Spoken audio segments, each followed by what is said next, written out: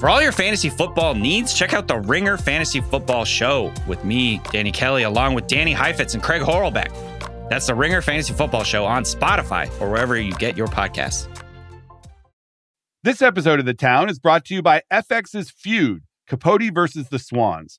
The second installment in Ryan Murphy's Feud anthology tells the story of acclaimed writer Truman Capote, once a confidant to society's most elite women, whom he nicknamed the Swans. Starring Naomi Watts, Diane Lane, Chloe Sevigny, Callista Flockhart, Demi Moore, Molly Ringwald, and Tom Hollander. For your Emmy consideration, visit fxnetworks.com/FYC.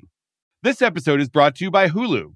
Riley Keough and Lily Gladstone star in Hulu's limited series Under the Bridge, a chilling true crime story based on the acclaimed novel. Hailed as a riveting and heartbreakingly realistic work by the Chicago Sun-Times, and featuring excellent performances, according to Time magazine, the series is for your Emmy consideration in all categories, including Outstanding Limited Series and Outstanding Supporting Actress in a Limited Series for Keough and Gladstone. For more information, visit fyc.hulu.com. It is Monday, August 14th. There was lots of news out of Disney last week, but the most interesting to me is this new gambling partnership between ESPN and Penn Entertainment, which currently operates in 16 states. Bob Iger, the CEO, famously said he didn't think gaming was the right fit for Disney. But that was back in 2019, a long time ago, when Disney was in a very different place. Today, Iger needs the money, and gambling is more mainstream. The Penn relationship will pay Disney $1.5 billion over 10 years, plus $500 million in stock. $2 billion sounds great, but it's actually not that much when you consider how big Disney is. And ESPN has to give up relationships with DraftKings and FanDuel, the two leaders in the space. It also feels like Iger and his ESPN leader, Jimmy Pitaro, are a bit late to the sports gambling space. Ethan Strauss, the sports business journalist, wrote this week, Disney could have reaped so much more from this deal 4 years ago. But 4 years ago, Disney wasn't desperate enough to effectively back a digital casino. Exactly. ESPN is in a very weird spot these days. It's still incredibly profitable. In the first 6 months of the year, the Disney unit with ESPN generated $3 billion in profit. That's not revenue, that's profit. And while the ad market is cratering in the rest of linear TV, ESPN is holding steady. But it lost about 30 million subscribers in the past decade. Sports rights are enormously expensive, as we've discussed on this show, and Iger hasn't quite figured out how it's going to transfer over to streaming. The one thing we do know is that the linear numbers aren't going to get better. Pitaro is cutting shows, firing SportsCenter anchors and NBA commentators.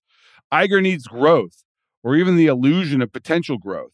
And that's what this gambling deal is, even if it means the Walt Disney Company is now empowering your uncle's destructive gaming habit. There's lots of opinions about what Iger should do with ESPN. Everything from spinning it off with a bunch of the company's debt to selling it to Apple or Amazon, or finding a minority investor, which is what he says he's doing now. So today we've got Lucas Shaw back, and we're going to get into those options, the pros and cons, and try to answer the question, what should Bob Iger do with ESPN? From The Ringer and Puck, I'm Matt Bellany, and this is The Town.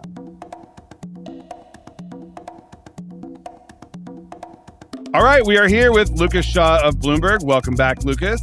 Great to be here, feeling refreshed. Oh, that's nice. I'd like to hear that you're refreshed.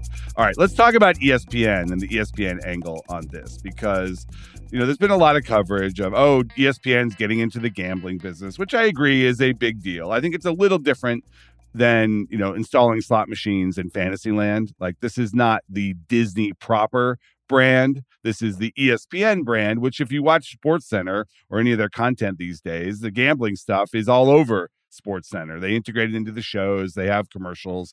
It's not like this is, pearl clutching over at ESPN. They know gambling is part of the sports culture now. But it is something that Iger said that they weren't interested in doing. And now they are not just doing it. They are the face of a digital casino, essentially. But the reaction that I've seen that's most interesting is not that Disney is doing this. It's that Disney is kind of late to the party. They should have done this a while ago. And in fact, Bob Chapek was clamoring to do this when he was running Disney. It's almost like Iger... And Disney explored doing this, my understanding, before Iger left. And why didn't they?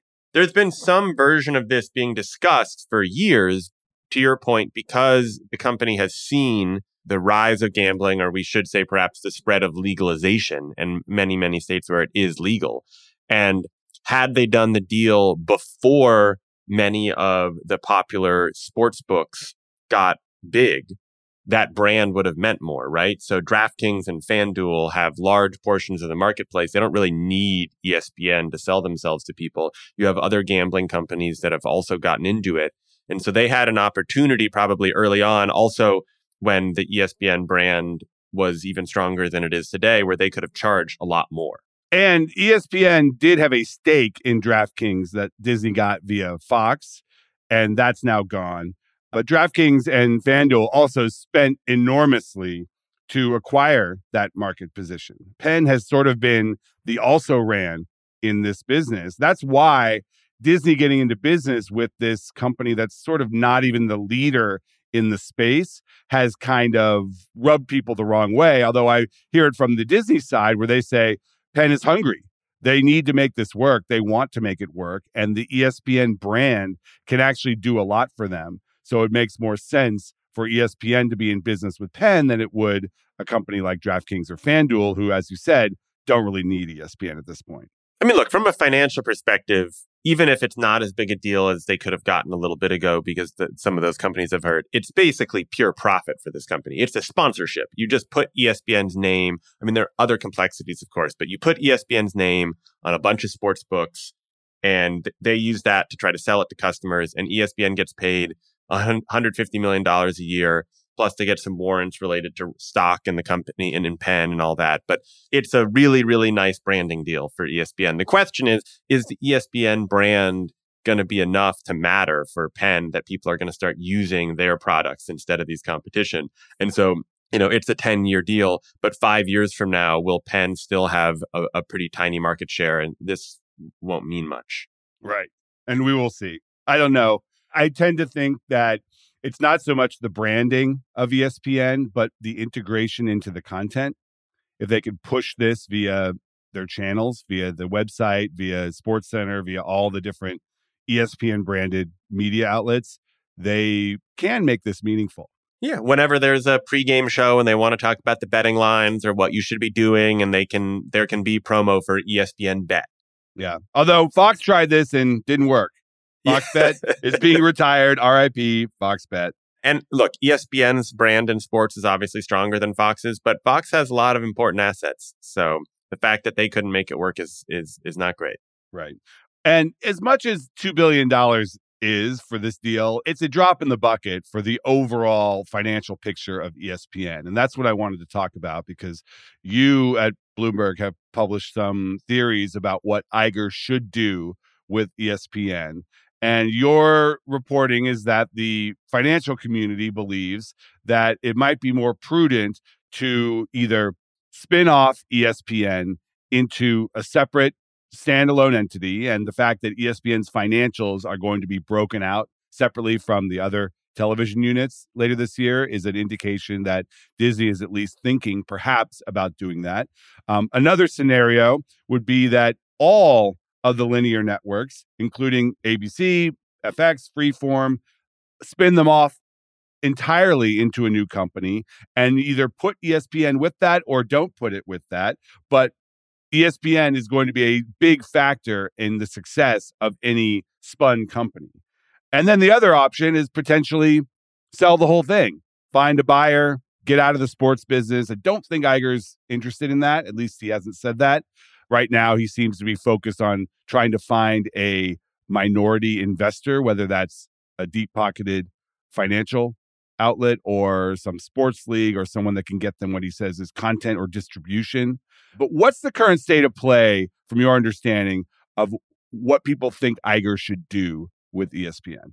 Well, should and will, I would say, are two different things. There's right? pros and cons of each one. There's what Iger has said is he's open to selling or bringing on some kind of partner for ESPN, but doesn't want to give up or sell all of ESPN. But what does that actually mean? I mean, if you actually get into that, the options are limited. So Hearst already owns about 20% of ESPN. So Disney owns 80%. Disney wants to keep controlling it, which means controlling stake is 51%. So basically, there's 20 to 30% of ESPN that Disney would be open to selling as part of some financial arrangement. And Iger has made clear that he's more interested in strategic partners than financial partners. So he doesn't want someone to just come in to buy 20% so that he can have a bunch of money to use for whatever, pay down debt, fund programming, that sort of thing. When you think about strategic partners, that could be sports leagues because they have the rights that ESPN already has. That doesn't make a lot of sense for reasons we can get into. There's a technology partner that he's talked about. That could either be a phone internet company like a Verizon, T-Mobile, very unlikely considering the recent history of Verizon and AT&T and media. Who lost their shirts in media. Yeah, keep going. Or a tech company like an Apple or an Amazon that have started to buy sports rights that could get access to more via a deal with ESPN and also have some great expertise in streaming. But why would Apple or Amazon want to buy 30% of an asset? These are massive trillion-dollar companies. Like, what's the benefit of that? They like to own. I don't fully understand why. The most credible argument for it that I've heard is that they want access to more rights. And so if they took, say, 25% stake in ESPN and through that could transfer over some basketball, some football, some college sports, whatever, to also offer on their platform. Now, that I get why that makes sense for an Apple or an Amazon. It's a little bit weird, though, because they'd be investing in something that they'd then sort of be taking rights away from. And so it would make that asset less valuable. Right. Why would that make sense to Disney? It's like your investor is siphoning off the value. And I guess the other argument is those companies don't have always needed partners in producing their live sports. And this would allow them to bring some of that ESPN expertise in-house. That seems like a very expensive way of doing that. For example, Amazon airs Thursday Night Football, but it's actually a largely NBC team that produces that show. There is another option, which is another strategic, right? Where you could have a fellow media company, a Comcast, Warner Brothers Discovery, a Paramount, start to form essentially what is a sports JV. Now, from everything I've heard, there are a bunch of interested parties in some kind of deal with ESPN. Nobody has really broken out the specifics beyond some reporting around ESPN approaching sports leagues that was then quickly turned into, but the sports leagues didn't understand the deal. Well, the sports league, and just to get it out of the way, the sports leagues would have a problem here because they sell their rights to everybody. So if they were in business with ESPN as an investor in the company, the other buyers of their content wouldn't love that, and it would just create a lot of conflicts. Yeah, it doesn't make a lot of sense for any of those leagues to own a piece of one of their media rights partners. And so we'll see who a potential partner is. That's what Iger has said he wants to do, and he's also sort of floated this idea that any other linear networks and stations are for sale. He hasn't said it in quite that language, but he's basically said linear TV assets are non-core. And there are a lot of people, including top analysts on Wall Street, including his own top advisors, who believe that he should take all the linear TV networks and the TV stations and spin them off into a separate company. They believe that should include ESPN, but as we've discussed, Iger is not really sold on that right now. And that's the question, because this is not as simple as just offloading certain assets and keeping other assets. I mean, as I've noted that if you have ESPN but not ABC, that puts you at a big disadvantage for things like the NBA, which would very much like to have the finals on ABC and games once or twice a week on ESPN. And that's the big advantage that Disney has over another buyer like Warner Discovery, which does not have a broadcast network. And ESPN is a driver of affiliate fees, of subscriber fees in the cable bundle, which is not insignificant. I mean, that is a huge driver of revenue for the company. And if you take ESPN and separate it out into another company, you potentially lose that driver of revenue that impacts the rest of the company. And not to mention the whole problem of what do you do if you keep Hulu and Disney Plus and then you separate out these other networks? How do you cross-collateralize the content?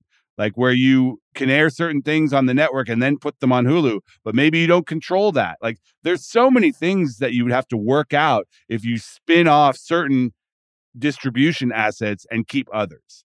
A spinoff is not clean cut or easy, especially because of all the overlapping content and programs that are owned by Disney but live on Hulu and rights that are split apart. It's also the reason why the Disney and Comcast having to resolve of Comcast selling its 30% stake back to Disney is complicated, because there's all sorts of programming rights that are held up there too. My puck colleague Bill Cohan is still trying to convince everyone that Disney should swap the stake in ESPN for the Hulu stake, meaning, they've got to pay this $10 billion to Comcast. And perhaps there's a deal to be done where there are certain Comcast assets that Disney is interested in, and there's certain Disney assets like ESPN, perhaps, that Comcast is interested in, and that there's a deal to be done there that would prevent Iger from having to write a $10 billion check. The issue with that is Comcast is trying to get out of having a minority stake in something that Disney controls. Why would it trade one of those things for another one? Yeah, I know, but ESPN is perhaps special. I mean, I don't know the answer to that. They have a great property in NBC Sports. They have the Olympics. They have potentially they're going to go after NBA on their own. So yeah, that presents other problems.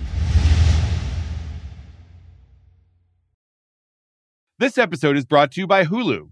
Riley Keough and Lily Gladstone star in Hulu's limited series Under the Bridge, a chilling true crime story based on the acclaimed novel. Hailed as a riveting and heartbreakingly realistic work by the Chicago Sun-Times, and featuring excellent performances, according to Time magazine, the series is for your Emmy consideration in all categories, including Outstanding Limited Series and Outstanding Supporting Actress in a Limited Series for Keough and Gladstone. For more information, visit fyc.hulu.com. This episode is brought to you by State Farm. You might say all kinds of stuff when things go wrong, but these are the words you really need to remember. Like a good neighbor, State Farm is there. They've got options to fit your unique insurance needs, meaning you can talk to your agent to choose the coverage you need, have coverage options to protect the things you value most, file a claim right on the State Farm mobile app, and even reach a real person when you need to talk to someone. Like a good neighbor, State Farm is there. What about the idea of selling ESPN outright? Has that gone away? Is Iger just not interested in that? Or is there a price that Apple could come in and say, listen, you need this money. This is a rental business. You do not own this content. It's only going to get more and more expensive to show NFL and NBA. Let us come in, take this asset off the table, and we will be able to compete better for sports rights. Disney can just go back to being a theme park, studios, and distribution outlet, not in the sports business. Iger seems to have poo-pooed that idea. But you know what? You can poo-poo all you like, but which sounds like something that a 72-year-old CEO would say, poo-poo. But the reality is the reality. And if this company is going down, down, down, which the linear TV bundle is taking it down, down, down, maybe this is the way to reverse that. The challenge for any tech company, or why I'm skeptical that any tech company would want to buy ESPN outright. I mean, look, maybe they would. They're both investing more in sports rights. They have people who are big sports fans, but you gave the reason against it, which is they're renters. So what you're buying in ESPN is you're buying distribution that is less and less appealing every year, right? I mean, you can get ESPN Plus as part of it, but those companies have their own tech streaming services. They don't really need it. So you're buying a linear network, which no tech company really wants. They're not going to want to negotiate affiliate fees with pay TV providers. They don't want to have to deal with the continued decline in viewership for those channels. So what they want is the rights. Now, those rights don't come available that often. So the reason to do it would be, okay, the NFL, ESPN has those rights locked in for a very long time. A lot of the college sports they have locked up for a long time. Basketball is coming up, so that's one where you could weigh in. But it's clear that the leagues, for the most part, aren't ready to give the most valuable and important rights to a streaming service, right? Like the NBA Finals are not going to be only on Apple or Amazon anytime soon. And so I can see some of the argument for it. I just think it's unlikely that they buy a linear network. And I, in general, think that all of the speculation about Apple spending billions of dollars on a media company is unfounded. Yeah, we're not going to get into them buying all of Disney, but you do also buy the brand. The ESPN brand is meaningful. You buy the expertise, you buy the shows, you buy the people. If you've ever watched the Apple Friday Night Baseball telecast, you will know that it is not as good as the Sunday Night Baseball broadcast on ESPN. And that's something, if Apple wants to be first in class, that's a way to do it. And with Apple, money's no object. How would you assess the current state of the ESPN brand? You're a sports fan, not like a diehard, but you pay attention. And maybe you're the wrong person to ask because you're sort of the age where ESPN still means a lot. But do you think it's as strong as it was 5 or 10 years ago? How dare you tell me that I'm a linear brand disciple? Look, I grew up on ESPN. The brand does mean something to me. It's in decline. I think the average viewer of ESPN knows that the heyday is over. They're going through the motions, that some shows still matter. Stephen A. Smith still matters. But, I'm old enough to remember when SportsCenter was the only thing that mattered in sports media. And now that is not the case. I very rarely watch it. I watch live sports on ESPN. That is what, if I care about baseball, I go to the MLB network because ESPN doesn't show a lot of baseball highlights. And, some of the football shows I think do matter, but it just feels like that the heyday of ESPN when they were doing interesting things and trying to, be a documentary producer. I mean, they won a freaking Oscar for the OJ show. Like, those days are over, and it just feels like managing decline. I mean, I was in Palm Springs over the weekend, and on Saturday, there was the NBA Hall of Fame ceremony. That's the kind of thing where growing up, I would have watched SportsCenter like 5 times on Sunday to catch up with all the sports, but also to watch clips from that. And I just went on YouTube, and I could find every person's speech on the NBA YouTube channel. And I spent more than an hour on Saturday watching all of these Hall of Fame speeches. And I didn't have to interact with ESPN. Your life is really happening these days. And I didn't have to interact with ESPN once to do that. Yeah, I know. Well, we don't have to get into all the reasons why. It's clear. Nobody under 30 even cares or knows what ESPN is. I mean, they just know, football, okay. And that's a problem when you have this declining asset. And Iger knows this. The funny thing is that he knew it 10 years ago. He knew this was going to happen. And somehow he still seems to have been caught off guard. Or at least it's somehow not, maybe that's not fair, but it appears that way, right? He's like telling people it's so much worse than I thought it was. And it's like, buddy, you ran this company they knew. For a long time. Kevin Mayer, all these guys knew what was going to happen. The real question is why Iger came back. Like, he knew. He left at the perfect time. He bailed right when the peak happened, and he knew that COVID was going to destroy their theme park business and that the streaming world, he priced Disney Plus so low to get scale. And that was not sustainable long term from a revenue and profit perspective, but he knew the market liked it. I mean, that's the other thing that we should talk about here is that all of this is happening because this is what the market wants, or at least Iger believes this is what the market wants. The Disney stock is down since he took over back in November, and he's got to get that up. And this is a growth narrative. Gambling is at least a growth story that he can tell. This is a business that is growing. And if you attach that to a linear television business that is not growing, maybe you can work some magic on the street and they will say, oh, okay, well, at least he's doing stuff that's looking at growth. Maybe the stock should be higher than where it is. But you know what's funny? So they had their earnings last week and the stock didn't move a lot, or it went up and down, but was basically flat neutral until they announced how much more money they were going to cut. That's what Wall Street wants to hear. When Disney says, oh, we're going to spend even less on programming and this is our strategy. It didn't jump when they announced price increases. It didn't jump when they announced some new shows. It jumped when they said, we're going to spend less money.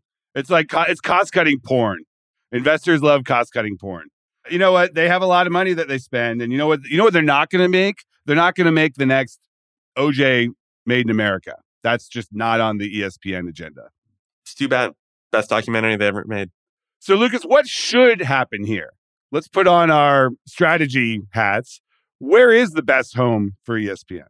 I think either you do the full spin. But if you do the full spin and you make Disney just this smaller, nimbler company built around family-friendly programming, you have to include ESPN with the linear networks. For all the reasons I said, just to keep them as one solidified business. Or keep it because it's still a great asset. I don't get the selling a small piece. It doesn't make sense to me. But keeping it is not tenable for the market. The market wants to see something happen here. Yeah, but you can sell some other stuff if you were really that desperate. There's a version where if you're going to go all in on Disney, kind of Pixar and Star Wars and Marvel and the classic Disney stories and everything, basically only things that would appear in a park are what you make and what you can watch on Disney Plus, and you sort of undo a lot of the Fox deal. Yeah, I guess you would spin/sell all the networks. You would invest in something new. You'd go into video games or something like that.